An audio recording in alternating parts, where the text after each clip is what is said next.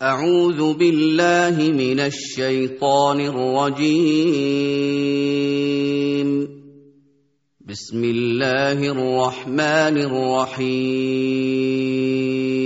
الحمد لله نحمده ونستعينه ونستغفره ونؤمن به ونتوكل عليه ونعوذ بالله من شرور أنفسنا ومن سيئات أعمالنا من يهده الله فلا مضل له ومن يضلل فلا هادي له وأشهد أن لا إله إلا الله وحده لا شريك له وأشهد أن محمدا عبده ورسوله أما بعد. எல்லாம் வல்ல அல்லாஹ் ஜல்ல ஷானஹு தஆலாவை புகழ்ந்து அவனது திருத்தூதர் ஸல்லல்லாஹு அலைஹி வஸல்லம் அவர்கள் மீது ஸலவாத்தும் ஸலாமும் கூறிய பின்னால், கண்ணியத்துக்குரிய சகோதர சகோதரிகளே, உங்கள் அனைவருக்கும் என் சலாம். அஸ்ஸலாமு அலைக்கும் வரஹ்மத்துல்லாஹி வபரகாத்துஹு. அல்லாஹ்வுடைய பெயரால் வாராவாரம் அவனது திருமறை குர்ஆனை விளங்குவதற்கான ஒரு முயற்சியை நாம் செய்து வருகிறோம். இது சூரா அன்-நிசாவினுடைய 13வது விளக்க வகுப்பாகும். இறுதி வகுப்பிலே நாம் அல்லாஹு தஆலா சூரா நிசாவிலே நீங்கள் பெரும்பாவங்களை தவிர்ந்து கொண்டால் உங்களுடைய சின்ன பாவங்களை நாங்களாக மன்னித்து விடுவோம் என்று சொல்லக்கூடிய குர்ஆனுடைய அந்த வசனத்தை நாம் விளக்கத்துக்கு எடுத்திருந்தோம். பெரும்பாவம் என்றால் என்ன, அந்த பாவங்களை தவிர்ந்து கொள்கிற போது எங்களுக்கு கிடைக்கக்கூடிய நன்மைகள் என்ன என்கிற அம்சங்களையும், சின்ன பாவங்கள் விஷயத்தில் நாம் எப்படி நடந்து கொள்ள வேண்டும் என்கிற அம்சங்களையும் பார்த்தோம். அதனுடைய இறுதி பகுதியிலே சூரா நிசாவினுடைய 32வது வசனத்தில் அல்லாஹு தஆலா வலா தத்தமன்னவ் மா ஃபல்லல்லாஹு பிஹி பஅதகும் அலா பஅதின், உங்களில் சிலரை விட அல்லாஹு தஆலா மேன்மைப்படுத்தியிருக்கிறான், அதை அடைய வேண்டும் என்று நீங்கள் அவா கொள்ளாதீர்கள், ஆசை கொள்ளாதீர்கள் என்று அல்லாஹு தஆலா சொல்கிறான். இந்த வசனம் ஏன் இறங்கியது என்பது சம்பந்தமாக பல்வேறுபட்ட அறிவிப்புகள் வருகிறது. ஒன்று, இந்த பெண்களுக்கான சொத்துரிமை சம்பந்தமான சட்டம் வருகிறது. ஆணுக்கு கொடுப்பதை போல அரை மடங்கு பெண்ணுக்கு சொத்து வருகிற என்கிற சட்டம் வருகிறது. இது சம்பந்தமாக கதாதாரர்கள் அவங்க சொல்கிறார்கள், கானல் ஜாஹிலியா லா யூரசுன நிசா வலசிபியான், ஜாஹிலியா காலத்திலே பெண்களோ சிறுவர்களோ சொத்திலே பங்கு பெற மாட்டார்கள். பெற்றோருடைய சொத்துல சின்ன பிள்ளைகளுக்கும் பங்கு இருக்காது, பொம்பளை பிள்ளைகளுக்கும் பங்கு இருக்காது. அல்லாஹு தஆலா பெண்களுக்கு சொத்துல பங்கு இருக்கிறது என்று சொல்கிற போது ஆணை போல அரைமங்கு பங்கு இருப்பதாக அல்லாஹு தஆலா சொல்கிறான். அப்ப பெண்கள் நினைக்கிறாங்க, தமன்ன நிசா அன்ன லவ் ஜஅல அன்சாபஹுன்ன கன்சாபிர் ரிஜால், ஆம்பளைக்கு கொடுக்கிற மாதிரி அதே அளவு பங்கு எங்களுக்கு தந்திருந்தால் நல்லா இருக்குமே என்று பெண்கள் ஆசைப்பட்டார்கள். அதுக்காகத்தான் இந்த வசனம் இறங்கியது என்ற ஒரு விளக்கம் சொல்கிறார்கள். அதே மாதிரி பெண்களில் சிலருக்கு ஒரு சந்தேகம் வந்துச்சு, எங்களுக்கு சொத்துல பங்கு அரைவாசி, சாட்சியில நாங்க அரை பங்கு சாட்சியாகத்தான் கருதப்படுகிறோம், நாளை மறுமையிலேயும் எங்களுக்கு நன்மையும் அரைவாசி தான் கிடைக்குமா, சொர்க்கத்தில் இருக்கக்கூடிய சுகங்களும் எங்களுக்கு ஆண்களுக்கு கிடைக்கிற மாதிரி அரைவாசி தான் கிடைக்குமா என்று அவங்களுக்கு ஒரு சந்தேகம் வந்தது. அதற்கு பகரமாக இந்த வசனம் இறங்கியது என்கிற ஒரு கருத்தும் இருக்கிறது. இதெல்லாம ஆண்களில் சிலர் நினைக்கிறாங்க, ஒரு விஷயத்துக்கு சாட்சி சொல்றதாக இருந்தா 2 ஆண்கள், அதாவது சாட்சியாக 2 ஆண்கள் இல்லைன்னு சொன்னா ஒரு ஆணுக்கு பகரமாக 2 பெண்கள் வரணும். சொத்துல எங்களுக்கு பெண்களை விட அதிக பங்கு கிடைக்குது. அதே மாதிரி அமல் செய்தாலும் நன்மை செய்தாலும் எங்களுக்கு பங்கு அதிகமா கிடைக்குமா, சொர்க்கத்திலேயும் எங்களுக்கு கூலி அதிகமா கிடைக்குமா என்கிற எண்ணம் சஹாபாக்கள் ஆண்களுக்கு ஏற்பட்டது. இந்த மாதிரி பல்வேறுபட்ட ரிவாயத்துக்கள் வருது. அப்ப பெண்கள் என்ன நினைக்கிறாங்க, சொத்து பங்குல எங்களுக்கு ஆண்களை போல் ஒரு சட்டம் வந்தா நல்லமே என்று நினைச்சதாக அந்த அடிப்படையில் எடுத்துக்கொண்டாலும், அல்லது ஆண்கள் நாளை மறுமையில எங்களுக்கு கூலி கிடைக்கிற போது பெண்களுக்கு கிடைக்கிறத போல டபுள் மடங்கு நன்மை எங்களுக்கு கிடைக்கணும் என்று ஆசைப்பட்டதாக எடுத்துக்கொண்டாலும், அல்லாஹ் என்ன சொல்றான்னு சொன்னா, சிலரை விட சிலரை அல்லாஹு தஆலா சிறப்பித்திருக்கிறான், அதை அடைய வேண்டும் என்று நீங்க ஆசைப்படாதீங்க. சில நேரம் எங்களை பெண்களுக்கு இந்த மாதிரி அந்த நன்மை விஷயத்துல சொத்து விஷயத்துல இல்லாட்டும் சில நேரம் பேச்சுக்கு பேச்சு சொல்லுவாங்க. வீட்டுல அவங்களுக்கு நிறைய வேலைகள் இருக்கு, ஆண்களுக்கு உழைச்சி காசு கொடுக்க சம்பளத்துக்கு காசை கையில கொடுத்துட்டா மற்ற எல்லா வேலையும் பெண் செய்ய வேண்டியிருக்கும். சில நேரம் லீவு நாளையில மாப்பிள்ள சும்மா ஜொடியா டிவி பார்த்துட்டு இருந்தா இல்லாட்டி படுத்துட்டு இருந்தா சில நேரம் பொம்பளை மாதிரி சொல்லுவாங்க, நாங்களும் ஆம்பளையா பிறந்திருக்கலாம், எவ்வளவு நிம்மதியா தூங்குறோம், எவ்வளவு கஷ்டப்பட வேண்டியது நாங்கன்னு சொல்லி. அப்ப இந்த ஆணுடைய சில நிலைகளை பார்த்து பெண்ணோ அல்லது பெண்ணை பார்த்து போட்டு நான் ஒரு பொம்பளையா போறது இந்த பிரச்சனை இல்லை, வெளியில போக வேண்டிய கஷ்டப்பட வேண்டிய வேலை இல்லையே எங்க ஒரு ஆணோ நினைக்கலாம். இந்த மாதிரி ஒத்தரை அல்லாஹ் தஆலா ஏதோ ஒரு விதத்துல சிறப்பிச்சிருக்கிறாங்க. ஆணை பார்த்து பெண்ணோ பெண்ணை பார்த்து நானோ இந்த மாதிரி நான் இருந்திருக்கலாமே என்கிற எண்ணம் கொள்ள வேண்டாம். லிர்ரிஜாலி நஸீபும் மிம்மக்தஸபு வலின்னிசாஇ நஸீபும் மிம்மக்தஸப்ன. ஆண்கள் சம்பாதிப்பது ஆண்களுக்கு, பெண்கள் சம்பாதிப்பது பெண்களுக்கு. சொத்து பங்கீட்டுல ஆணுக்கும் பெண்ணுக்கும் வித்தியாசம் இருக்குது, சாட்சி சொல்றதுல ஆணுக்கும் பெண்ணுக்கும் வித்தியாசம் இருக்குது. ஆனால் நன்மை செய்தால் நன்மை கொடுக்கிற விஷயத்துல ஆணுக்கு பெண்ணுக்கு வித்தியாசம் கிடையாது. ஆணுக்கு எப்படி நன்மைகள் கொடுக்கப்படுகிறதோ அதே போன்ற நன்மை பெண்ணுக்கும் கொடுக்கப்படுகிறது. இது தொடர்பாக இன்னொரு குர்ஆன் வசனம் இறங்குது. அன்னி லா உதிஉ அமல ஆமிலின் மின்கும் மின் ஸக்கரின் அவ் உன்ஸா. ஆணாக இருந்தாலும் பெண்ணாக இருந்தாலும் உங்களில் யார் அமல் செய்கிறார்களோ அவர்களுடைய அமல்களை நான் வீணாக்கி விட மாட்டேன். ஆணுக்கு நன்மை செஞ்சாலும் அதுக்குரிய நன்மை சமனா கிடைக்கும், பெண் செஞ்சாலும் பெண்ணுக்குரிய நன்மை அவங்களுக்குரிய அளவு கிடைக்கும். சொத்து பங்கீட்டுல அறவாசிங்கிறதுக்காக நன்மையில அறவாசிங்கிறது கிடையாது என்று அல்லாஹு தஆலா சொல்கிறான். இந்த தமன்னியா என்று சொல்லக்கூடிய இந்த ஆர்வம் கொள்வது இருக்கிறது, நடக்காத விஷயத்துக்கு நினைக்கலாம். நாங்க சென்ற வகுப்புல கடைசியில நாங்க பார்த்தோம், நல்லெண்ணம் எண்ணம் வைக்கும் போது கெட்டதை செய்வதற்கு ஒருவன் ஆசை வைத்து செய்யாமலே கெட்டதுக்குரிய கூடிய அவன் பெறக்கூடிய நிலைமை இருக்குது. நலவுகளுக்காக எண்ணம் வைக்கலாம். நாளை மறுமையில் அல்லாஹு தஆலா அல்லாஹ்வுடைய பாதையில போராடி கொல்லப்பட்டவனை எழுப்பி நீ என்ன ஆசைப்படுறான்னு கேட்கும் போது அவன் என்ன சொல்வான, எனக்கு 100 உசுகள் இருக்கணும், மீண்டும் இந்த உலகத்துக்கு நான் அனுப்பப்படணும், மீண்டும் நான் போராடணும், மீண்டும் நான் கொல்லப்படணும் என்று ஆசை சொல்லுவாங்க. இது நடக்காது, மீண்டும் வரப்போறது கிடையாது. ஆனா அவனோட ஆசை நல்ல ஆசையாக்கி அதான் அல்லாஹு தஆலா புகழ்ந்துதான் சொல்கிறான். இதே போல சில நேரங்களில் சில நன்மைகள் செய்ய முடியாமல் போகிற போது கவலையை வெளியிட்டு இருக்கிறாங்க. லூத் அலைஹிஸ்ஸலாம் அவர்களுடைய வீட்டுக்கு 2 மலக்குகள் வராங்க. அவர் மலக்கு என்கிறது லூத் அலைஹிஸ்ஸலாத்துக்கு தெரியாது. அந்த ஊர் மக்கள் மோசமானவங்களா இருந்தாங்க. 2 புதியவங்க வந்திருக்கிறாங்க என்கிற போது தப்பான எண்ணத்தோடு லூத் அலைஹிஸ்ஸலாத்துடைய வீட்டுக்கு அந்த ஊர்ல உள்ள ஆண்கள் வராங்க. லூத் அலைஹிஸ்ஸலாம் பேச்சு போல அவங்களை தடுக்கிறதுக்கு முயற்சி செய்யறாங்க. அவங்களால முடியாம போகுது. தன்னால முடியாது என்ற நிலை வருகிற போது ஒரு ஓரமாக சாய்ந்து இவர்களை தடுக்கக்கூடிய ஆற்றல் எனக்கு இருக்க வேண்டுமே, எனக்கு இவர்களை தடுக்கிறதுக்குரிய வாய்ப்பு இருக்கணுமே என்று தன்னால தடுக்க முடியல, ஆனா கவலையை வெளிப்படுத்தும் மூலமா சொல்றாங்க. இந்த மாதிரி சில விஷயங்களை அல்லாஹு தஆலா அனுமதித்திருந்தாலும் வசதியான ஒரு ஆளை பார்த்து எனக்கு இப்படி காசு இருக்கணுமே, எனக்கு இந்த மாதிரி வசதி இருக்கணுமே என்று ஏங்குவதை இஸ்லாம் தடை செய்யுது. ஏன்னா அப்படி நீங்க ஏங்க ஆரம்பிச்சீங்கன்னா வாழ்க்கையில உங்களால நிம்மதியா இருக்க முடியாது. பார்த்து பார்த்து ஆசைப்பட்டு இருக்க கிடைக்காது, கிடைச்சாலும் உங்களால நிம்மதியா இருக்காது. ஏன்னா ஒன்று கிடைச்சது பூரா அடுத்தது இன்னொன்னு நீங்க ஆசை வைக்க போறீங்க. நடந்து போறவன் புஷ்பைக்களுக்கு ஆசைப்படலாம், புஷ்பைக்கள் இருந்தா பைக் போகலாம் ஆசைப்படலாம், அதுக்கு பிறகு ஒருத்தன் கார்ல போனா எனக்கு இந்த மாதிரி ஒரு கார் இருக்கணும் நீங்க ஆசைப்பட போறீங்க. இப்படியே ஆசைப்பட்டே இருப்பீங்க, நிம்மதி வாழ்க்கையை அடையாது. அப்ப அல்லாஹ் தஆலா இந்த அந்த பேராசை, அதாவது இப்படி எனக்கு இருக்கணும் அப்படி எனக்கு இருக்கணும் என்கிற ஆர்வப்படுவதை அல்லாஹு தஆலா தடுக்கிறான். வஸ்ஸலுல்லாஹு மின் ஃபதுலிஹி.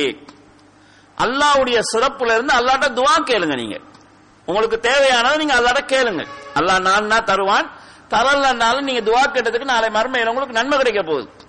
ஆனா அவனுக்கும் அது இருக்கணும், இவனுக்கும் அது இருக்கணும், அவன் அப்படி இருக்கிறானே நான் எப்படி இருக்கிறேனே என்று அடுத்தவங்களோட ஒப்பிட்டு பார்த்து உங்களுடைய பிரச்சனையை நீங்க பார்க்காதீங்க என்று அல்லாஹு தஆலா சொல்கிறான். இன்னல்லாஹ கான பிக்குல்லி ஷைஇன் அலீமா.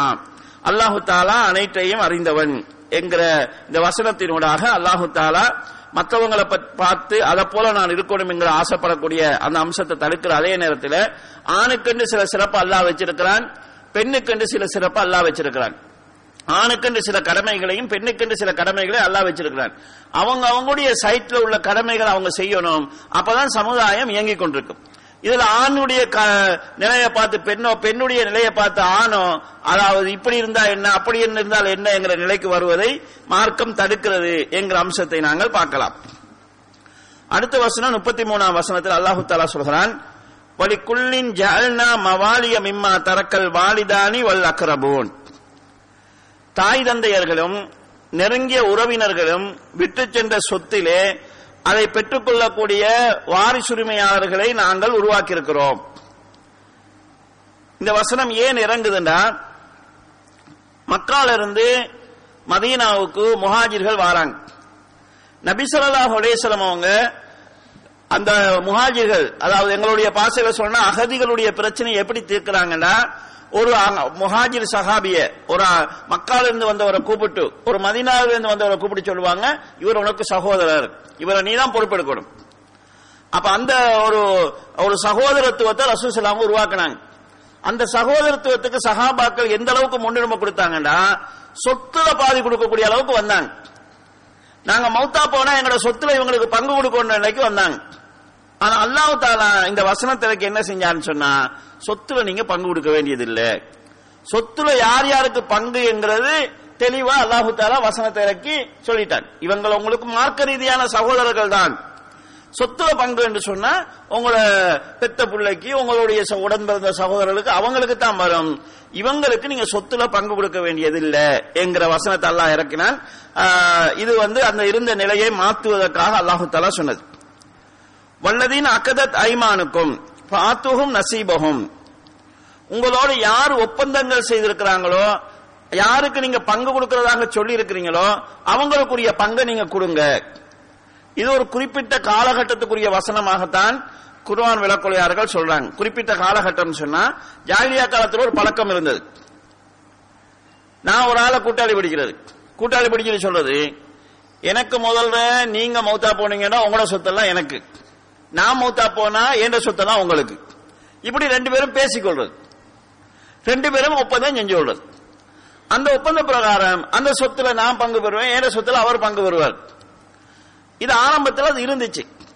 அல்லாஹ் தஆலா இந்த வசனத்தை அதாவது வாரிசுரிமை சட்டத்துக்குரிய வசனங்கள் வர்றதுக்கு முதல்ல யாராவது இப்படி வாக்குறுதிகள் செஞ்சிருந்தீங்கன்னா அந்த வாக்குறுதிகளை நிறைவேற்றுங்க, பிரச்சனை இல்லை. சட்டம் வந்ததுக்கு பிறகு வாக்குறுதி செய்யப்பட்டால் அல்லாஹ்வுடைய சட்டத்தை மாத்திரமாய் வாக்குறுதிகள் செய்யலாது. ஏற்கனவே செஞ்ச வாக்குறுதிகளுக்கான ஒரு அங்கீகாரம். அது இல்லாம இந்த வசனம் வந்ததுக்கு பிறகு யாராவது செஞ்சுட்டு வசனம் வந்துட்டு அதுக்கு பிறகுதான் நாங்க இப்படி செஞ்சோம்னு சொன்னா, நீங்க வசனத்தை மாத்த இயலாது, நீங்க செஞ்ச வாக்குறுதியை தான் மாத்தணும். இந்த காரணத்துக்காக இறங்கப்பட்டது என்கிற ஒரு விளக்கமும் இருக்குது. சில பேர் இதுக்கு இன்னொரு விளக்கம் என்ன சொல்றாங்கடா, அகதத் ஐமானுக்கும்டா, அகது என்று சொல்றது திருமணத்தை சொல்றது. யாரா நீங்க கல்யாணம் முடிச்சிருக்கிறீங்களோ அவங்களுக்குரிய பங்கை நீங்க கொடுத்துருங்க என்கிற அடிப்படையில் வந்த வசனமாகவும் சிலர் சொல்லுவாங்க. ஆனா ஏனைய வசனங்களுக்கு பார்க்கும்போது கொஞ்சம் தூரமா தெரியுது. ஏன்னா மனைவிமாருக்குரிய பங்கு என்னங்கிறது சூரத்து நிசாவுடைய சொத்து பங்கீட்டுல அல்லாஹ் சொல்லிட்டான், மனைவிமாருக்கு பங்கு இருக்குதுன்னு சொல்லி. இது அதுக்கு பிறகு வந்த வசனம். அதுக்கு பிறகு இன்னைக்கு உங்களுடைய ஒப்பந்தம் செஞ்சு கொண்டவங்க அவங்களுக்குரிய பங்கை கொடுங்கன்னு சொல்ல வேண்டிய ஒரு அவசியம் இல்லை. மூணாவது ஒரு விஷயம் என்னன்னு சொன்னா, ஜாஹிலியா காலத்துல பிள்ளைகள் எடுத்து வளர்ப்பாங்க, வளர்க்கிற பிள்ளைக்கு சொத்துல பங்கு கொடுப்பாங்க. நபி ஸல்லல்லாஹு அலைஹி வஸல்லம் அவர்கள் கூட நபியாக ஆகுறதுக்கு முன்னால ஸைத் இப்னு ஹாரிஸா, அந்த ஸைத் ரலியல்லாஹு அவங்கள எடுத்து வளர்த்தாங்க, அவங்க சொந்த பிள்ளையாக அவங்க அறிவிச்சாங்க.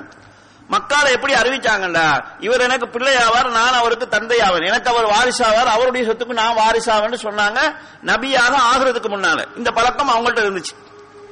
இப்ப இவங்களுக்கு பொறுத்தளவுல இவங்களுக்கு நீங்க வசியத்துங்கிற அடிப்படையில் ஒரு பங்கு கொடுங்க, சொத்துல பங்கு வராது. வளர்த்த பிள்ளைக்கு சொத்து பங்கு அந்த வாரிசுரிமை சட்டத்துல பங்கு வராது. நீங்க அவங்கள மகன் சொல்லி ஒரு வாக்கு கொடுத்திருக்கிறீங்களே, இந்த வாக்குக்காக அவங்களுக்கு நீங்க வசியத்துல ஒரு பங்கை நீங்க ஒதுக்கி வைக்கலாம். மூன்றில் ஒன்றுக்கு மேற்படாத அளவுக்கு சொத்துல வசியத்தை செய்யலாம். அந்த வசியத்துல ஒரு பகுதியை நீங்க வளர்க்கிற புள்ள நீங்க ஏதாவது வாக்குகள் கொடுத்திருந்தீங்கன்னு சொன்னா வசியத்தில் அதை உண்டாக்குங்க. சொத்து பங்கீட்டுல அல்லாஹு தஆலா குறிச்சவங்களுக்கு தான் அது சேரும் என்று பல்வேறுபட்ட விளக்கங்கள் சொல்லப்படுகிறது. இந்த விளக்கங்கள் எங்களுடைய அதாவது வசியத்தை ஒதுக்குறதுங்கிறது சட்ட ரீதியாக எந்த வகையிலுமே பிரச்சனைக்கு வராது. சில அறிஞர்களை பொறுத்தளவு இந்த வசனம் முழுமையாக மன்சுகானது, மாற்றப்பட்டது, ஏனைய வசனங்கள்னால மாற்றப்பட்டதுங்கிற கருத்தை சொல்றாங்க.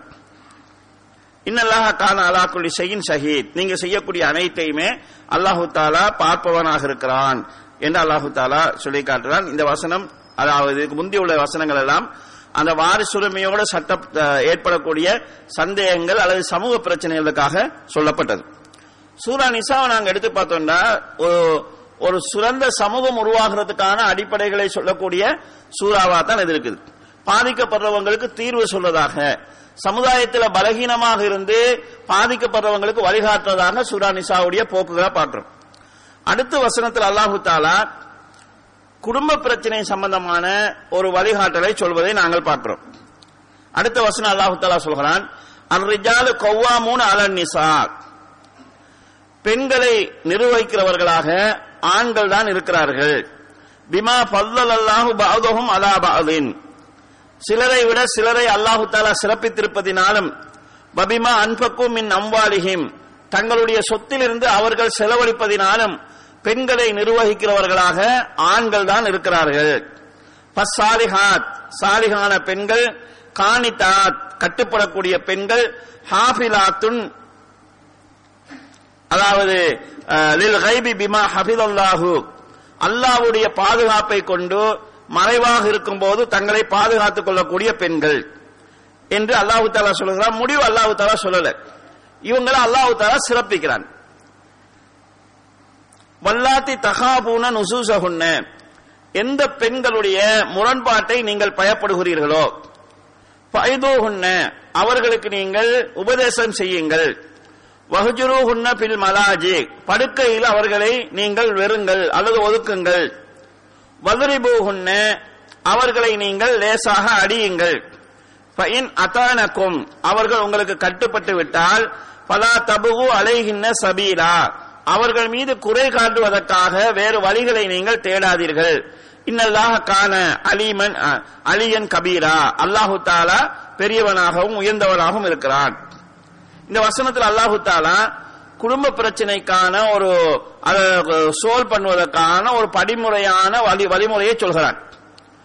குடும்பங்களுக்கு மத்தியில நிச்சயமாக கணவன் மனைவி 2 பேருக்கும் இடையில 100க்கு 100 உடன்பாடான நிலை வராது. 2 பேருமே இயல்பு, ஒவ்வொருத்தருக்கும் தனிப்பட்ட விருப்பங்கள், தனிப்பட்ட கோபதாபங்கள், தனிப்பட்ட ஆசைகள், எல்லாமே வித்தியாசமா இருக்குது. எனவே குடும்ப வாழ்க்கை வருகிற போது முரண்பாடுகள் இருக்கும்.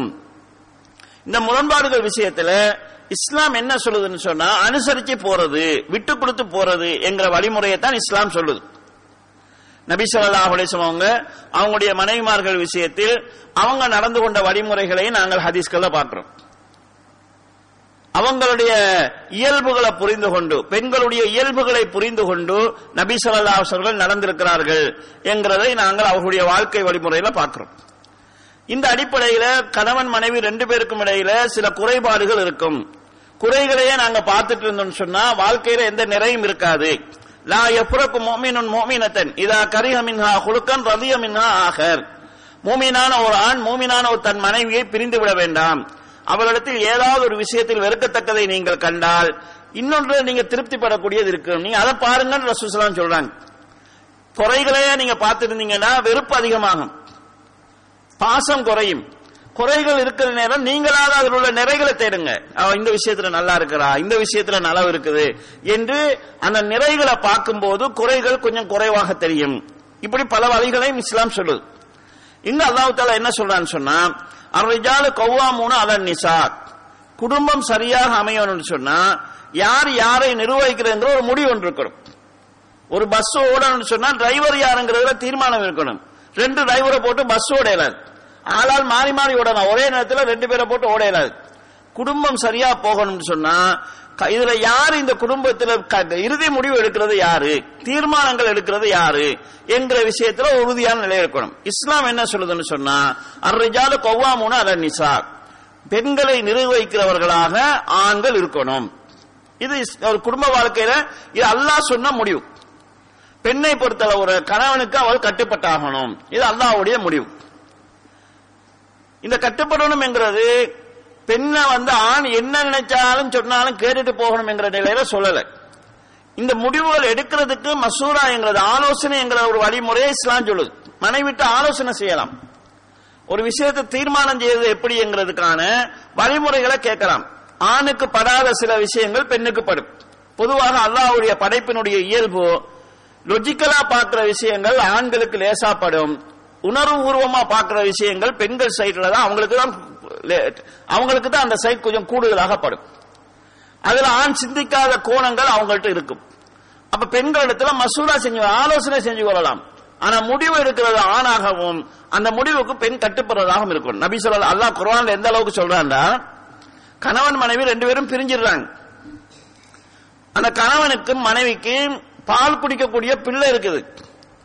இப்ப அவங்க பிரியறாங்க.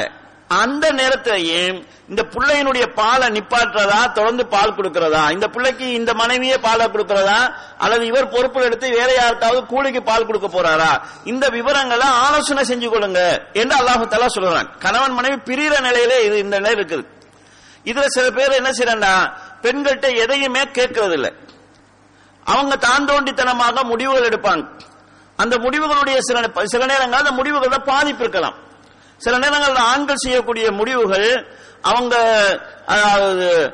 அவங்களுடைய அறிவுக்கு தகுந்ததாக, அனுபவத்துக்குரியதாக இருக்கலாம். ஆனா குடும்ப தொடர்பாடல்களை வச்சு பார்க்கிற போது, உணர்வுகளை வச்சு பார்க்கிற போது அதுல பலருக்கு சிக்கல்கள் இருக்கிற மாதிரி இருக்கும். எனவே இந்த பெண்களுடைய ஆலோசனைகளை பெறுறது ஒரு வழிமுறை. பெண்ணிடத்தில் ஆலோசனை கேளுங்க, அதுக்கு மாத்தமா செயல்படுங்க என்ற கருத்துல சில அறிவிப்புகள் இருக்குது. அதாவது இதெல்லாம் இட்டுக்கட்டப்பட்ட செய்திகள். இதை உணர்த்தும் விதமான ஒரு சம்பவம் என்று சொல்லுவாங்க. ஒரு நாள் அலி ரலியல்லாஹு அன்ஹுவங்க ஈச்ச மரத்துல ஏறினாங்களாம். இப்ப ஏறக்குள்ள பாத்திமா நாயகி கீழே இருந்து சொன்னாங்களாம், இந்த காஞ்ச மட்டையை பிடிக்காம நல்லா பச்சை மட்டையா பிடிச்சு தொங்குங்கன்னு சொல்லி. இது கீழே யாரும் ஏத்தான் சொல்லுவாங்க. அப்ப அலி ரலியல்லாஹு நினைச்சாங்களாம், பெண்கள்கிட்ட ஆலோசனை கேளுங்க, அவங்களுக்கு மாறு செய்யுங்கன்னு ரசூலுல்லாஹ் சொல்லி இருக்கிறாங்களே, கொஞ்சம் மாறு செஞ்சு பார்ப்போம்னு சொல்லிட்டு பச்சை மட்டைய விட்டுட்டு காஞ்ச மட்டைய பிடிச்சிருக்கிறாங்க. கீழே விழுந்துட்டாங்க. ஆஹா, ஹதீஸ செயல்படுத்தணும் போனா கீழே விழுந்துட்டோமேன்னு மேல பார்த்தா இவங்க ஆயிஷா பாத்திமா நாயகி பிடிக்க சொன்ன பச்சை மட்டைக்குள்ள இருந்து ஒரு பாம்பு போகுதான். அப்ப நினைச்சாங்க, சரிதான் ஹதீஸ் படி இந்த பொம்பளை சொல்றத கேட்டிருந்தா பாம்பு கொத்தி மௌத்தா போயிருப்பேன், மாறு செஞ்சதால உளுந்தத்தோட போச்சுது என்று அவங்க சொன்னதால இப்படி ஒரு செய்தி. பெண்கள்கிட்ட ஆலோசனை கேட்கணும், அதுக்கு மாறு செய்யணும்னு சொல்லி. இது டோட்டலா பெண்களுக்கு எந்த விதமான அறிவுமே இல்லைங்கிற மாதிரியான ஒரு சூழ்நிலையை உருவாக்குது. ரசூல் ஸல்லல்லாஹு அலைஹி வஸல்லம் பெண்கள்கிட்ட ஆலோசனை கேட்டிருக்கிறாங்க. அவங்களோட ஆலோசனை பிரகாரம் அவங்க செயல்பட்டு இருக்கிறாங்க. நபியாக ஆனோனே ரசூல் ஸல்லல்லாஹு அலைஹி வஸல்லம் செஞ்ச முதலாவது வேலை வைஃபோட ஆலோசனைக்கு ஏற்ப செயல்பட்டதுதான். கல்யா நாயுடைய ஆலோசனைக்கு ஏற்ப பரக்கத் பின் நௌபல் என்கிற அதாவது கிறிஸ்தவ மதத்தை படைச்சவர்கிட்ட போயிட்டு தனக்கு என்ன நடந்துச்சுன்னு கேட்டு அவர்தான் ரசூலுல்லாஹ் நபியானதுக்கு பிறகு செஞ்ச முதலாவது வேலையா அதுதான் இருக்குது. ஏன்னா அதாவது ஹுதைபியா உடன்படிக்கையும் போது ரசூல் ஸல்லல்லாஹு அலைஹி வஸல்லம் அதாவது உம்மு ஸலமா அவங்களுடைய ஆலோசனை பிரகாரம் செயல்பட்டுக்கிறாங்க. ஆலோசனை கேட்கலாம், அவங்களுடைய ஆலோசனை முடிவு செய்யறவங்களாக ஆண்கள் இருக்கணும். இதுக்கு அல்லாஹ் சொல்லக்கூடிய காரணம் ரெண்டு. ஒன்று, அல்லாஹ் தஆலா சிலரை விட சிலரை சிறப்பிச்சிருக்கிறான். இந்த விஷயத்துல பெண்ணை விட ஆணை அல்லாஹ் தஆலா சிறப்பிச்சிருக்கிறான். இரண்டாவது ஒரு காரணம் என்னன்னு சொன்னா, அவங்க தங்களுடைய சொத்துல இருந்து இவங்களுக்காக செலவழிக்கிறாங்க. இந்த ரெண்டு காரணத்தையும் அல்லாஹ் தஆலா சொல்லி குடும்பத்தை நிர்வகிக்கிறவர்களாக, பெண்களை நிர்வகிக்கிறவங்களாக ஆண்கள் இருக்கணும் என்று அல்லாஹ் தஆலா சொல்கிறார். இதுல மாற்றங்கள் வருகிற போது குடும்பத்துக்குள்ள சிக்கல் உண்டாகும். எனவே இந்த முடிவுல இது அல்லாஹ் செஞ்ச முடிவு, இதுல எந்த விதமான மாற்றமும் நாங்க செய்ய முடியாது. சிறந்த பெண்களா அல்லாஹ் எப்படி சொல்றான்னு சொன்னா, பஸ்ஸாலிஹாத், இங்க சாலிஹாத் சாலிஹான பெண்கள் சொன்னா அல்லாஹ்வுக்கு அவங்க கட்டுப்பட்டு நடப்பாங்க. கானிதாத், இந்த கானிதாத் கட்டுப்பட்டு நடக்கிறதுங்கிறது கணவனுக்கு அவங்க கட்டுப்பட்டு நடப்பாங்க. ஒரு பெண்ணை பொறுத்தளவு அல்லாஹ்வுக்கும் அடிபணிந்திருக்கணும், அவருடைய கணவனுக்கும் அவங்க கட்டுப்பட்டு இருக்கணும். மூன்றாவது ஹாஃபிலாத்துன் லில் கைப், அவர்கள் மறைவாக இருக்கும் போது தங்களை பாதுகாத்துக்குவாங்க. பிமா ஹபிதுல்லாஹு, அல்லாஹ் தஆலாவுடைய பாதுகாப்பை கொண்டு. அவங்க தனிச்சிருந்தாங்கன்னு சொன்னா அவங்க அல்லாஹ்வுடைய அல்லாஹ் பார்த்து கொண்டிருக்கிறான், அல்லாஹ் தஆலாவுடைய தக்வா இறையச்சம் இவற்றை கொண்டு அவங்க தங்களை பாதுகாத்துக்குவாங்க. இந்த குர்ஆன் வசனத்தை ஒட்டி நபி ஸல்லல்லாஹு அலைஹி வஸல்லம் அவங்க ஒரு செய்தியை சொல்றாங்க. என்னன்னு சொன்னா, ஹைருன் நிசா, பெண்களில் சிறந்தவள் யாருன்னு சொன்னா, இதா நலத்த இலைஹா சர்ரத்துக்க, நீ அவளை பார்த்தால் அவள் உன்னை மகிழ்விப்பாள். அவங்களுடைய அமைப்பு, அவங்களுடைய தோற்ற அமைப்பு, அவங்களுடைய நடைமுறைங்கிறது உன்னை மகிழ்விக்கக்கூடியதாக இருக்கும். வைதா அமர்த்தஹா அத்தாத்துக்க, நீ அவளுக்கு ஏவினால் உனக்கு அவள் கட்டுப்படுவாள். வைதா கிப்த அன்க அன்ஹா, அந்த பெண் மனைவியை விட்டு நீ தூரமாகினால், அதாவது மனைவி பயணம் சென்றால், வெளியில போனால், அவ என்ன செய்வான்னு சொன்னா, தன்னையும் தன்னுடைய கணவனுடைய சொத்தையும் பாதுகாத்துக்குவார். தன்னை பாதுகாத்துக்குவாங்கிறது அவ ஒழுக்கமாக இருப்பார் என்பதையும், கணவனுடைய சொத்து சில இதுகள கணவனுடைய குடும்பம் என்று வருகிறது, அவனுடைய பிள்ளைகள், அவங்களுடைய வீடு, இதையெல்லாம் பாதுகாக்கிறது அவருடைய பொறுப்பு. இந்த விஷயத்தில் அவர் பேணுதலாக நடந்து கொள்வாள். இதுதான் நல்ல பெண்ணுடைய அடையாளம் என்று சொல்லிட்டு நபி ஸல்லல்லாஹு அலைஹி வஸல்லம் அவர்கள் அந்த வசனத்தை ஓதி காட்டினார்கள் என்கிற செய்தியை நாங்க பார்க்கிறோம். அப்ப ஒரு பெண்ணை பொறுத்தளவுல அல்லாஹ்வுக்கு அடிபணியக்கூடிய சாலிகான பெண்ணாகவும் கணவனுக்கு கட்டுப்படக்கூடியவளாகவும் தன்னையும் கணவனுடைய சொத்தையும் பாதுகாக்கிறவளாகவும் இருக்கணும். இந்த விஷயத்துல ஏராளமான தவறுகள் நடக்குது. சில பெண்களை பொறுத்தளவுல அல்லாஹ்வுக்கு கட்டுப்படுற விஷயத்துல நல்ல ஆட்களா இருக்கிறாங்க, இபாதத்துல பேணுதலா இருக்கிறாங்க. ஆனா கணவனுடைய பேச்ச கணக்கிலேயே எடுக்காத நிலையில் இருக்கக்கூடிய பெண்களை நாங்கள் பார்க்கிறோம். சில பெண்களை பொறுத்தளவுல மாப்பிள்ளை என்ன சொன்னாலும் நாங்க செய்வோம், அதுக்கு மாறு செய்ய மாட்டோம். அவரு அதாவது அந்த ஹிஜாப கலட்ட சொன்னாலும் நான் என்ன செய்ய, மாப்பிள்ளை சொல்லத்தான் நான் கேட்கணும். ஹராத்தை செய்ய சொன்னாலும் மாப்பிள்ளை சொல்லத்தான் நான் கேட்பேன், எனக்கு அதுக்கு மேல போகலாது என்கிற நிலையில் உள்ளவங்களை நாங்க பாக்குறோம். ஒரு பெண்ணை பொறுத்தளவு முதல்ல அல்லாஹ்வுக்கு கட்டுப்பட்டிருக்கணும். அல்லாஹ்வுக்கு மாற்றமாக மாப்பிள்ளை ஏவுறதாக இருந்தா கட்டுப்பட இயலாது. லா தாஅத லி மக்லூக்கின் பிமாசியத்தில் ஹாலிக், படைச்சவனுக்கு எதிராக செயல்படுகிற விஷயத்தில், மாறு செய்கிற விஷயத்தில் படைப்பினங்களுக்கு கட்டுப்படுதல்ங்கிறது கிடையாது. யாராவது ஒருவர் அல்லாஹ்வுக்கு மாறு செய்யுமாறு சொன்னால் அதில் அவருக்கு கட்டுப்படக்கூடாது, கணவனாக இருந்தாலும் சரிதான். அப்ப அந்த வகையை பொறுத்தளவுல சில பெண்கள் அல்லாஹ்வுக்கு மாற்றமாக கணவன் சொல்லும்போது எனக்கு மாப்பிள்ளை தானே முக்கியம், மாப்பிள்ளை சொல்லத்தான் நான் கேட்கணும், அதுக்கு மாத்தி நான் என்ன செய்யறதுன்னு சொல்லி அல்லாஹ்வுக்கு மாறு செய்யக்கூடிய நிலையை நாங்க பாக்குறோம். சில பெண்களை பொறுத்தளவுல மாப்பிள்ளை சொல்லத்தையும் கேட்பாங்க, அல்லாஹ்வுக்கும் கட்டுப்படுறன்னு சொல்றாங்க. ஆனா இந்த கணவனுடைய சொத்தை பொறுத்தளவுல வீண் விரயமாக ஆடம்பரமாக அடுத்தவங்களை போல நாங்க வாழணும்னு சொல்லி விரயமாக்குறவங்களை பார்க்கிறோம். இந்த மாதிரி இந்த குறைபாடுகள் நீக்கப்படணும். இந்த குறைபாடுகள் நீக்கப்பட்டால் குடும்ப வாழ்க்கையில ஒரு மகிழ்ச்சியான நிலை, நிம்மதியான ஒரு நிலை உருவாகிறதுக்கான அடிப்படையாக அது அமையும். அடுத்து அல்லாஹ் தஆலா சொல்கிறான், வல்லாத்தி தகாபூன நுசுஸஹுன்ன, எந்த பெண்களுடைய அதாவது முரண்பாட்டை நீங்கள் அச்சப்படுறீங்களோ என்று அல்லாஹ் தஆலா சொல்கிறான். யாராவது உங்களுடைய மனைவிமார்கள் மாறு செய்வார்கள் என்று நீங்கள் அச்சப்பட்டால் என்று அல்லாஹ் தஆலா சொல்கிறான். இங்க அச்சப்பட்டால் என்று அல்லாஹ் சொல்றதுடைய அர்த்தம் என்னன்னு சொன்னா, அவங்க மாறு செய்வதற்கான அடையாளங்களை நீங்கள் அறிந்து கொண்டால், அவங்க உங்களுக்கு மாறுபடுவாங்க முரண்படுவாங்கன்றதுக்கான அடையாளத்தை அறிஞ்சு கொள்றது. அச்சப்படுறதுன்னு சொல்ல சும்மா மனசுல அச்சம் வரலாம் யாருக்கும். இப்ப இந்த கொஞ்ச நாளா கிழக்கு மாகாணத்துல உள்ள கொஞ்சம் பேருக்கு இன்றைக்கு சுனாமி வருமோ நாளைக்கு சுனாமி வருமோ பயம் இருக்குது. இந்த மாதிரி வாழ்க்கையில ஒன்றுமே நடக்காத நினைச்சு பயப்படுறவங்களும் இருப்பாங்க. அப்படி செஞ்சிருவாங்களோ இப்படி செஞ்சிருவாங்களோ என்று பயப்படுறது. இங்க தகாபூன என்று அல்லாஹ் தஆலா சொல்றது, நீங்க அவங்க உங்களுக்கு முரண்படுறாங்கிறத அறிந்தால், அந்த சூழலை நீங்க பார்த்தால், இப்படி முரண்படுறதுக்கான வெளிப்பாடுகளை நீங்க உறுதி செஞ்சா இந்த வழிமுறைகளை கையாளுங்க என்று அல்லாஹ் தஆலா சொல்றான். சும்மா மனசுல எங்கேயாவது பார்த்துட்டு அதை போல என்ன பொம்பளையும் செஞ்சிருவாவோ இதை போல என்ன பொம்பளையும் செஞ்சிருவான்னு மனசுல சும்மா வரக்கூடிய அச்சங்களுக்கெல்லாம் இது சொல்லப்பட்ட விஷயம் கிடையாது. நீங்க அதை அறிஞ்சால், அதற்கான வெளிப்பாட்டை நீங்க அறிஞ்சால் என்று அல்லாஹ் தஆலா சொல்கிறான். நுசூஸ்ங்கிறதை பொறுத்தளவுல பெண் தவறு செய்வாள் என்று நீங்கள் அறிஞ்சால் என்று சிலர் எடுத்துக்கொள்ளலாம். பொம்பளை உங்களுக்கு மாறு செய்வா என்று. பொதுவா எங்கள்கிட்ட இருக்கக்கூடிய நிலைமை என்னன்னு சொன்னா, பெண் கடவுளுக்கு மாறு செய்யறது என்று சொன்ன உடனே மனசுல வாரது என்னன்னு சொன்னா, அவ ஒழுக்க ரீதியா வேற ஆண்களோட தொடர்பாகுவா, இதைத்தான் அவங்க பெண் மாறு செய்யறது என்கிற கோணத்துல பார்க்கப்படும். ஆனா அல்லாஹ் தஆலா இங்கு பயன்படுத்திருக்கக்கூடிய வார்த்தை என்னன்னு சொன்னா, நுசூஸ் என்கிற வார்த்தையை அல்லாஹ் தஆலா சொல்றார். இந்த வார்த்தை அடிப்படையில் எதுக்கு சொல்லப்படும் சொன்னா, ஒரு வித்து, பூமிக்குள்ள இருக்கக்கூடிய வித்து அந்த பூமியை பொளந்து கொண்டு மேல வாரதுக்கு சொல்லக்கூடிய ஒரு வார்த்தை பிரயோகம். அல் குர்ஆன் அல்லாஹ் தஆலா ஒரு சபையில் இருக்கிறவரை பார்த்து நீங்க எழும்பி வெளியே போங்கன்னு சொன்னால், சபைக்கு பொறுப்பாக இருக்கிறவங்க அவர் எழும்பி வெளியே போகணும். அதான் அல்லாஹ் தஆலா சொல்கிற போது இந்த வார்த்தையை தான் அல்லாஹ் தஆலா சொல்கிறான். வைதா கீல் அன்சுசு, நீங்க எழும்பி போயிருங்கன்னு சொன்னா எழும்பி போயிருங்க என்று அல்லாஹ் தஆலா சொல்கிறான். அப்ப எழும்புறது மேல வாரது என்கிறதுக்கு தான் இந்த நுசூஸ் என்கிற வார்த்தை பயன்படுத்தப்படும். எங்கட பாசையில நாங்க சொல்றோம்னு சொன்னா, யாரோடய பேசிக் கொண்டிருக்கும் போது முரண்பட்டு வந்தா நாங்க சொல்லுவோம், என்ன முகத்துக்கு வாரான்னு சொல்லுவோம். நாங்க ஆளை பார்த்தா முகத்துக்கு வார மாதிரி தான் தெரியுதுன்னு சொல்லி.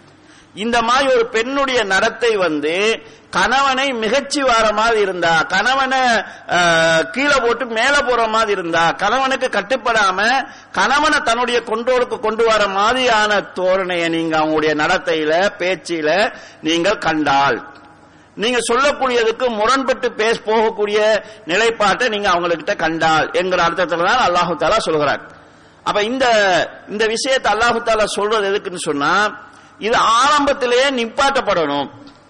ஒரு பெண் கணவனை மிகச்சி போகிற ஒரு நிலை, கணவனை மீறி போகிற ஒரு நிலை, அவனுக்கு முரண்பட்டு போகிற ஒரு நிலை, கணவனுடைய வார்த்தையை மதிக்காத ஒரு நிலை தென்பட ஆரம்பிக்கும் போது அதற்கான தீர்வை நாங்க கண்டாகணும்.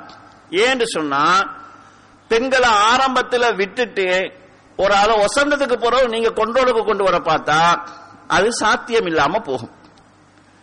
பொதுவாக இன்றைக்கு உலகத்தில் நடக்கக்கூடிய எல்லா பிரச்சனைகளுக்கும் அடிப்படையை நாங்க பார்த்தோம்னு சொல்லி சொன்னா அதிகாரத்தை யார் வச்சுக்கிறது, இதுதான் உலகத்தில் நடக்கக்கூடிய எல்லா பிரச்சனைகளுக்கும் ஏதாவது ஒரு அடிப்படையில் பின்னணியா இருக்கு.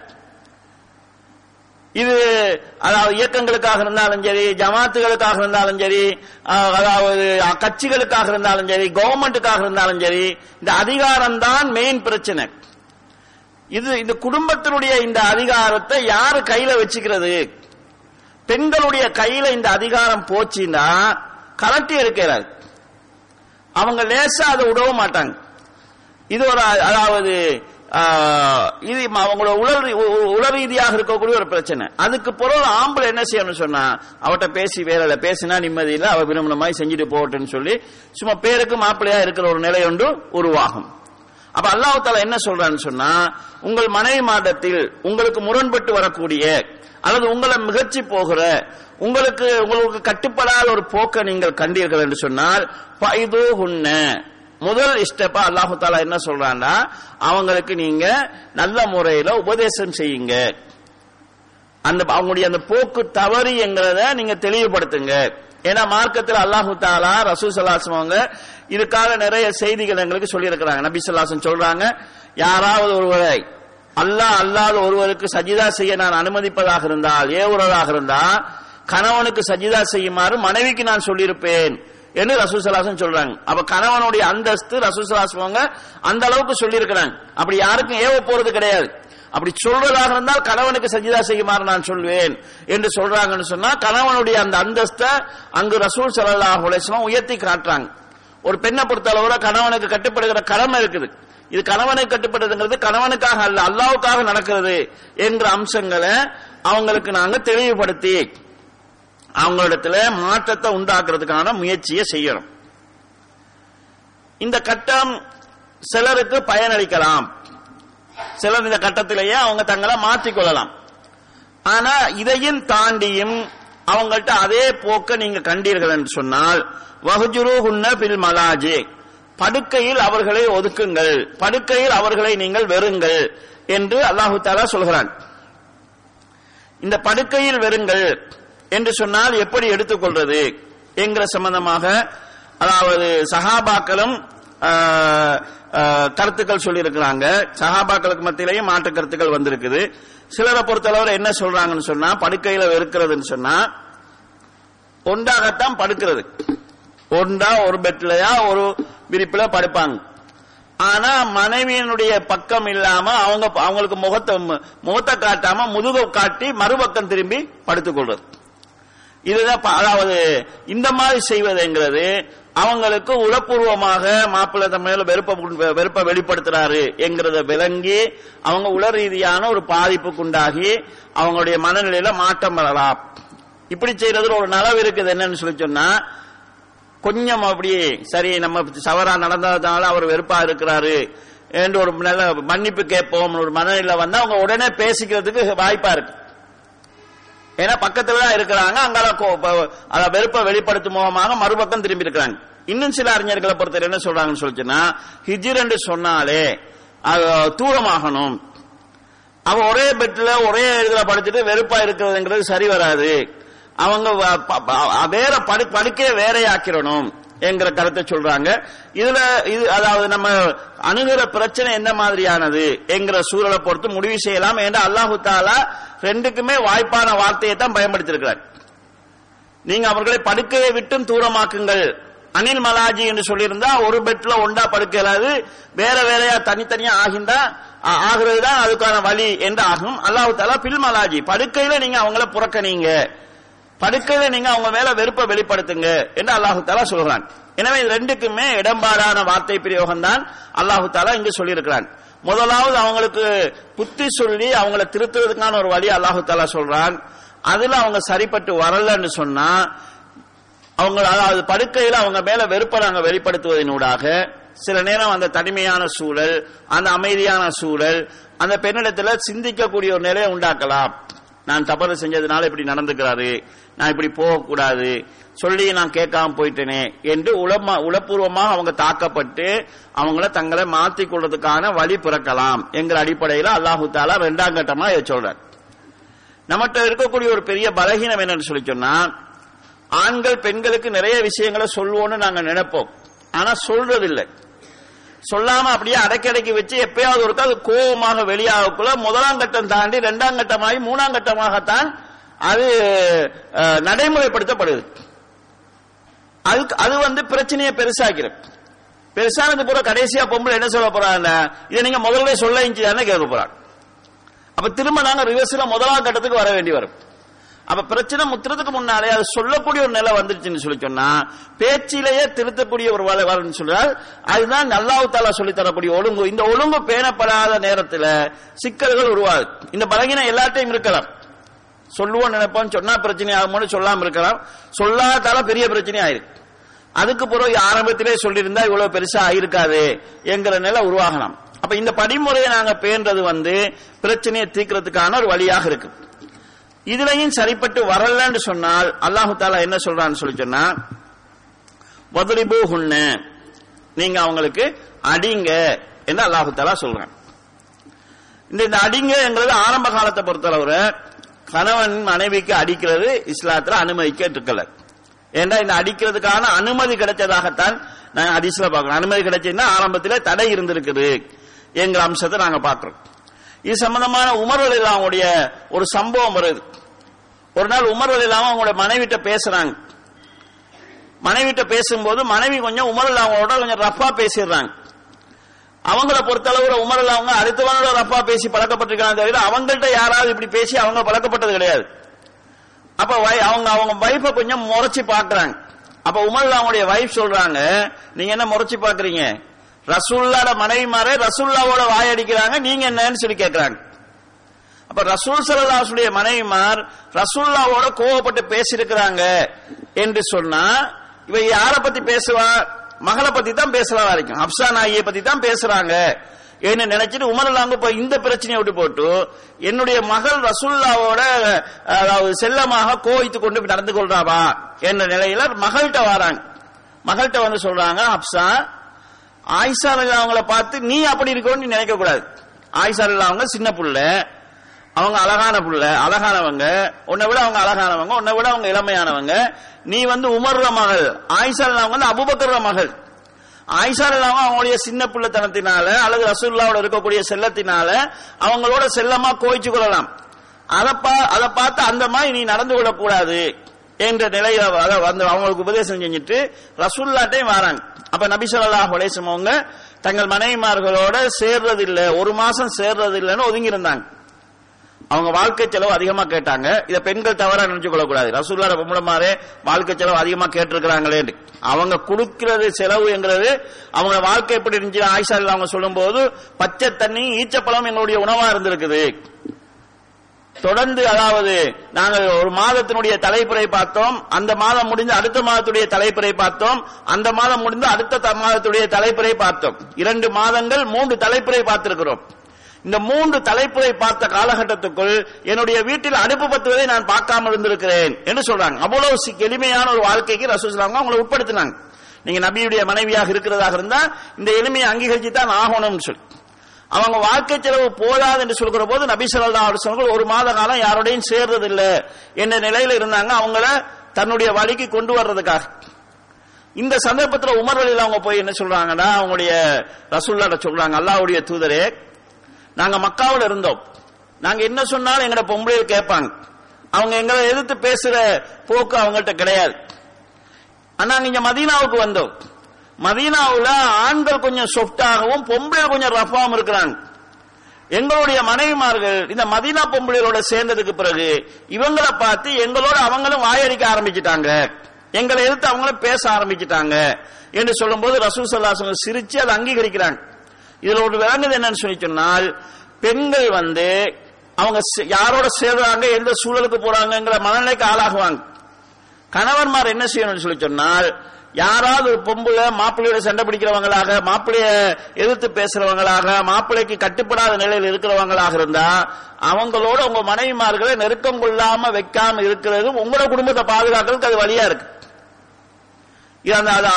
மதீனா பெண்களுடைய சுபாவம் மக்கா பெண்களுக்கு வந்து விட்டதாக உமர் அவங்க சொல்லும் போது ரசூலுல்லாஹ் அவங்க அங்கீகரிச்சு சிரிக்கிறாங்க. அப்ப இதை சொல்லி அந்த சந்தர்ப்பத்தில் நபி ஸல்லல்லாஹு அலைஹி வஸல்லம் மனைவிமார்களை அவங்கள பலிக்கு கொண்டு வரதுக்கு அடிக்கிறதுக்கு அனுமதிக்கிறாங்க. அன்றைக்கு காலையில நபி ஸல்லல்லாஹு அலைஹி வஸல்லம் சுபஹ்ல வந்து சொல்றாங்க, நேற்று இரவு 70 பெண்கள் எங்களுடைய மனைவிமாருடைய வீட்டை சுத்தி இருக்கிறாங்க, அதாவது கணவர்மார் தாக்க அடிச்சுட்டாங்க, அடிக்க வேணாம்னு சொல்லுங்க என்கிற தகவல் வந்ததாக நபி ஸல்லல்லாஹு அலைஹி வஸல்லம் சொல்றாங்க. நீங்க உங்க அப்படி அடிச்சவங்க உங்களோட நல்லவங்களே கிடையாது என்று சொல்லி, உங்களோட மனைவிமாருக்கு யார் நல்லவரா நடந்து கொள்றீங்களோ அவங்க தான் சிறந்தவங்க என்றெல்லாம் சொல்றாங்க. இந்த அடிக்கிறதுக்கான அனுமதி 3ஆம் கட்ட நடைமுறை. அதுவும் அடிக்கிறேன்னு சொல்லி சொன்னா கண்டபடி தாக்குறதுங்கிறது கிடையாது, கோபத்தை வெளிப்படுத்துறதுக்காக அடிக்கிறதும் கிடையாது, தாதியை கட்டுப்படுத்துறதுக்காக ஒழுங்குபடுத்துறதுக்காக அடிக்கிறது. ஒரு ஆளை தாக்குறதுங்கிறது வேற, தவற இருந்து அவரை திருத்துறதுக்காக ஒழுக்கத்தை கொண்டு வரதுக்காக தண்டனை கொடுக்கறதுங்கிறது வேற. அப்ப மனைவியை அடிக்கலாம் என்று சொல்லி சொன்னால், அதாவது அவங்களுக்கு காயம் வராத அடிப்படையில் அடிக்கணும். அதாவது இது சொல்லக்கூடிய சப்சீரலை பார்த்தா இது எங்க சாத்தியம்ங்கிறது எங்களுக்கு சந்தேகமாயிரும். ஒரு சஹாபியில கேட்கலாம், காயம் வராம அடிக்கிறேன்னா ஏதாவது அடிக்கிறேன், சும்மா மிஸ்வா குச்சால் அடிங்கன்னு சொல்றாங்க. அப்ப இதால அடிக்கலாமான்னு கேட்டா கணவன் கையோங்கிற நிலைக்கு வாராரு என்று அந்த பொம்பளை விளங்குறதுக்கான ஒரு நிலையா இருக்கணும். கடுமையான அடிக்கிற முறையா ரசூலுல்லாஹ் அவங்க அங்கீகரிக்கல. இன்னைக்கு அடிக்கிறேன்னு வந்தா இந்த கடும்போக்கு தன்மை தான் இருக்குது. இதை இஸ்லாம் அனுமதிக்கல. அவங்க கணவனுடைய மனநிலை கொஞ்சம் கொஞ்சமாக மாறி வருகிறது என்கிறத புரிஞ்சு தங்களை மாற்றிக்கொள்வதற்கான ஒரு வழியாகத்தான் இதை நாங்க எடுத்துக்கொள்ளணும். அந்த அடிப்படையில் தான் இஸ்லாம் இதை அங்கீகரிச்சிருக்குது. இப்ப இந்த 3 கட்டம் இவங்களுக்கு மத்தியில இணக்கம் வர்றதுக்கான வழி இல்லை. அந்த பெண்ணுடைய நடத்தையில எந்த மாற்றமும் இல்லைன்னு சொன்னால் 4ஆம் கட்டத்தை அல்லாஹ் தஆலா சொல்றாங்க. இந்த 3 கட்டத்துக்குள்ள மனைவிமாரிடத்துல மாற்றம் வருகிறது. அவங்க பணிஞ்சு போக வாராங்கன்னு சொன்னால் அல்லாஹ் தஆலா சொல்றான், ஃபஇன் அத்தஅனகும் ஃபலா தபகு அலைஹின்ன சபீலா. அவங்க கட்டுப்பட்டுட்டா அதுக்கு புறவும் நீங்க அவங்க மேல குற்றம் காண்றதுக்கான வழிகளை தேடாதீங்க. சில பேர் என்ன செய்வாங்கன்னா, இந்த எக்ஸாம்ல பாயிண்ட் சேர்க்கிற மாதிரி ஒரு தவறு நடந்ததுக்கு பிறகு தன்னுடைய பக்கம் நியாயத்தை உருவாக்கி கொள்வதற்காக மார்க்ஸ் சேர்ப்பாங்க. அப்படி நடந்துச்சு, இப்படி நடந்துச்சு, அதனாலதான் நான் இப்படி செஞ்சேன்னு சொல்லி தன்னுடைய தவறை குறைக்கிறதுக்கும் அங்கல சைட் தவறை கூட்டுறதுக்கும். இது மனுஷனுக்கு ஒரு பலகீனம். ஒரு விஷயத்தை செய்யும் போது அவன் ஐடியாவுல உள்ளதெல்லாம் அவன் சொல்றதில்லை, அதுக்கு பிறகு யோசிக்கிறது. இப்படி நடந்துட்டு இதுல நம்ம சைட்டை எப்படி நியாயப்படுத்துறது, அதுக்கு எப்படி காரணம் சொல்றது. அவன் அடிக்கிற நேரம் அந்த காரணம் அவனுக்கு வந்தே இருக்காது. இந்த காரணத்தால நான் அடிக்க வேண்டி வந்துச்சு, போன வருஷம் இப்படி பேசினதுனாலதான் நான் இப்படி சொல்ல வேண்டி வந்துச்சு, 2 வருஷத்துக்கு முன்னால இப்படி நடந்ததுன்னு பழசெல்லாம் அப்படியே எடுத்து மெமரியில எடுத்து தன்னுடைய சைட்டுக்கு நியாயம் தேடுறது. இந்த ஒரு பலகீனம் இருக்குது. ஒரு நடக்கும் போது அவங்களோட சிந்தனை இல்லாத விஷயங்களை எல்லாம் இருந்து இந்த ரூம் போட்டு யோசிக்கிறேன்னு சொல்லுவாங்களே, அந்த மாதிரி இருந்து ஐடியா பண்ணி எடுக்கிற நிலையை பார்க்கலாம். அல்லாஹ் என்ன சொல்றாங்க, அவங்க கட்டுப்பட்டாங்கன்னு சொல்லி சொன்னா மேலதிகமா நீங்க அவங்க மேல குற்றம் காண்றதுக்கு, அவங்கள மிதச்சி போறதுக்கு வேறு வழிகளை நீங்க தேடாதீங்க. ஒருவேளை நீங்க அவங்கள்ட்ட இன்னமே உடன்பாடு வார மாதிரி இல்ல என்று கேட்டா அல்லாஹ் தஆலா 4வது ஒரு கட்டத்தை சொல்கிறார். வயின் ஹிப்தும் சிகாக பைனிஹிமா, அவங்களுக்கு இடையில நீங்க பிளவை நீங்க பாத்தீங்க பயந்தீங்கன்னு சொன்னா ஃபபஅது ஹகமம் மின் அஹ்லிஹி வ ஹகமம் மின் அஹ்லிஹா, கணவனுடைய குடும்பத்தில் ஒருவரையும் மனைவியினுடைய குடும்பத்தை ஒருவரையும் அதாவது விசாரிச்சு தீர்ப்பு சொல்றதுக்கு நீங்க அனுப்புங்க. இது வேண்டாம், ஒரு ஜமாத்து செய்யலாம், ஒரு அதிகாரம் இருக்கக்கூடிய ஆட்சியாளர் இருக்குண்டா ஆட்சியாளரே இந்த குடும்பத்தில் 2 பேரை பொறுப்பு சாட்டலாம், இதை பார்த்து விசாரிச்சு என்னன்னு சொல்லி பாருங்கன்னு சொல்லி. இவங்க 2 பேரும் கணவன் மனைவி 2 பேரையும் உள்ள விஷயங்களை விசாரிப்பாங்க. 2 பேர் சைட்லயும் எந்த பக்கம் நியாயம் இருக்குது, எந்த பக்கம் வரம்பு மீறல் இருக்குன்னு பாப்பாங்க. மனைவியினுடைய சைட்ல கணவனை மிகச்சி போற பகுதி இருக்குதா, அல்லது கணவன் அநியாயங்கள் செஞ்சு அவளுக்குரிய உரிமைகளை கொடுக்காததினால கணவனுக்கு கட்டுப்படாத நிலை அந்த பெண்ணுக்கு உருவாகி இருக்குதா. இங்க அல்லாஹு தஆலா ஆண் நிர்வாகியாக இருக்கிறதுக்கு 2 காரணம் சொல்றான். மனைவிக்குரிய செலவை நீங்க கொடுக்குறீங்க, இவர் எதையுமே கொடுக்குறாங்கல்ல, மனைவியினுடைய கடமைகளை நிறைவேற்றாங்கல்ல, அதனால இந்த முரண்பாடுகள் வந்திருக்குதா என்கிற விஷயங்களை விசாரித்து தவறு யார் சைட்ல இருக்குது என்கிறத பார்த்து இணக்கப்பாடுக்கு கொண்டு வரதுக்கான முயற்சி அவங்க செய்வாங்க. யுரீதா இஸ்லாஹன், அந்த 2 பேருமே இஸ்லாஹ, அதாவது சுமூகமான நிலையை உருவாக்க வேண்டும் என்று விரும்பினால் யுவஃபிக்குல்லாஹு பைனஹுமா, அவங்க 2 பேருக்கும் இடையில அல்லாஹு தஆலா ஒரு ஒருங்கிணைப்பை ஏற்படுத்துவான், ஒரு இணக்கத்தை ஏற்படுத்துவான் என்று அல்லாஹு தஆலா சொல்கிறான். இப்ப இது ஒரு 4வது கட்ட ஒரு நடவடிக்கை. அதுவும் ஒரு பிரச்சனை, கணவன் மனைவிக்குரிய பிரச்சனைய அந்த குடும்பத்தில் இருக்கக்கூடிய பெரியவங்க, ஒரு நல்லவங்க, இவங்களை தலைமையாக வச்சு அவங்களை விசாரிச்சு அவங்க ஒரு சுமூகமான நிலைக்கு கொண்டு வரதுக்காக முயற்சி செய்யறது. பெரும்பாலும் இந்த கட்டத்திலேயும் ஒரு உடன்பாடு வாரதுக்கான வாய்ப்பு உருவாகலாம். இந்த 4 படித்தரங்கள் தாண்டி அவங்களால சுமூகமாக வாழ முடியாதுங்கிற நிலை இருக்கும்போதுதான் தலாக் என்கிற அம்சத்துக்கு இஸ்லாம் வருது. அந்த தலாக்கையும் கூட இஸ்லாம் ஒரே அடியான முறிவாக ஆக்காமல் மீட்டிக்கொள்ளக்கூடிய 2 தலாக்குக்கு அல்லாஹு தஆலா வாய்ப்பளிக்கிறான். தலாக் சொல்லி இந்தாவுடைய காலம் முடிவதற்கிடையிலேயே அவங்க 2 பேரும் மீண்டும் சேர்ந்து கொள்வதாக இருந்தால் அவங்க 2 பேரும் மீண்டும் சேர்ந்து கொள்ளலாம். இத்தாவுடைய காலம் முடிஞ்சதுக்கு பிறகு அந்த பெண்ணை வேறொருவர் கல்யாணம் பேசுறாரு, ஏற்கனவே தலாக் சொன்ன கணவரும் கல்யாணம் பேசுறாருன்னு சொன்னா ஏற்கனவே தலாக் சொன்னவருக்கு முன்னுரிமை கொடுக்குமாறும் அல்லாஹு தஆலா சொன்ன, அவங்க மீண்டும் சேர்ந்து வாழ்றதுக்கான வாய்ப்பை அல்லாஹு தஆலா உருவாக்குறான். 3வது தலாக் சொன்னதுக்கு பிறகு அதுக்கு பிறகுதான் அவங்க மீண்டும் சேர்றதாக இருந்தா புதிதா அவங்க வேற திருமணம் செஞ்சு இயல்பாக பிரியணும் என்கிற கடுமையான சட்டத்தை அல்லாஹு தஆலா சொல்றாங்க. இது என்னதுன்னு சொல்லி சொன்னா கணவன் மனைவி 2 பேரும் இணைந்து வாழ்வதை தான் அல்லாஹு தஆலா விரும்புறார். இந்த அடிக்கிறது அம்சத்தை பொறுத்தளவுல இன்னைக்கு நிறைய இஸ்லாத்தை விமர்சனம் செய்யறவங்க இருக்கிறாங்க. பெண்களை அடிக்கிறதுக்கு இஸ்லாம் அனுமதி கொடுக்குது, பெண்களை அடிமையாக ஆக்க பார்க்குது என்கிற அடிப்படையில விமர்சனங்கள் செய்யப்படுது. குறிப்பாக இந்த மாதிரி விமர்சனங்களை, அதாவது இந்துக்கள் ஒரு பிரிவினர் இந்த விமர்சனங்கள் செய்யறாங்க. ஆனா இந்த விமர்சனம் செய்யறதுக்கு அவங்களுக்கு எந்த தகுதியும் கிடையாது. அவங்களுடைய மனுநூல்கள் எந்த அளவுக்கு சொல்லுன்னா மனைவியை விற்கிறதுக்கே அனுமதி இருக்குது. அந்த அடிப்படையில தான், அதாவது பொய் பேசாதவன் யார சொல்லுவாங்க, இந்துக்கள் அந்த தமிழ் பாடத்திலாம் படிச்சிருப்பீங்க, அரிச்சந்திரன் தன்னுடைய அதாவது மனைவிய வித்த சம்பவம் வருது. அடிக்கிறதுக்கு அனுமதி இருக்குது, சித்திரவதை செய்யறதுக்கு அனுமதி இருக்குது. இந்த மாதிரியான செய்திகள் அவங்களுடைய வேத நூட்களாக அவங்க மதிக்கக்கூடியதுல இருக்குது. இதே மாதிரியான சட்டத்திட்டங்கள் பைபிள்லையும் இருக்குது. இதே நேரத்தில் உலக அளவுல நடைமுறை என்று எடுத்துக்கொண்டா ஐரோப்பிய நாடுகளிலேயே படிச்சவங்களுக்கு மத்தியிலே பூரணமான சுதந்திரம் இருக்குதுன்னு சொல்லக்கூடிய பகுதிகளில் மட்டுமே அந்த பகுதிகளில் கூட பெண்கள் தாக்கப்படக்கூடிய நிகழ்ச்சிகளும் கணவன்மாரால் தாக்கப்பட்டு ஹாஸ்பிட்டல்களில் சீரியஸாக அனுமதிக்கப்படக்கூடிய நிலையில உள்ளவங்களுடைய எண்ணிக்கையும் அதிகமா இருக்குது.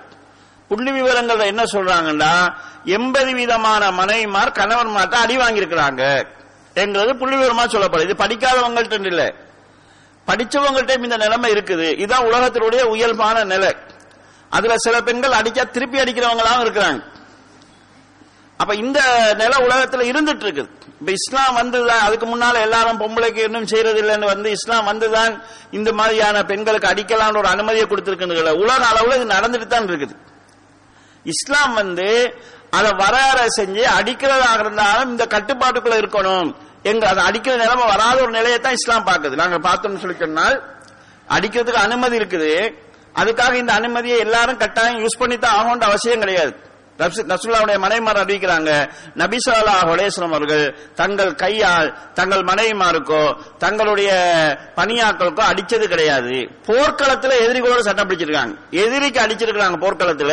அதல்லாம தங்களுடைய கையால ரசூல் சொல்லுவாங்க யாருக்குமே அடிச்சது கிடையாது என்கிற செய்திகளை சொல்றாங்க. எனவே கட்டாயம் எல்லாரும் யூஸ் பண்ணி ஆகுன்றது கிடையாது.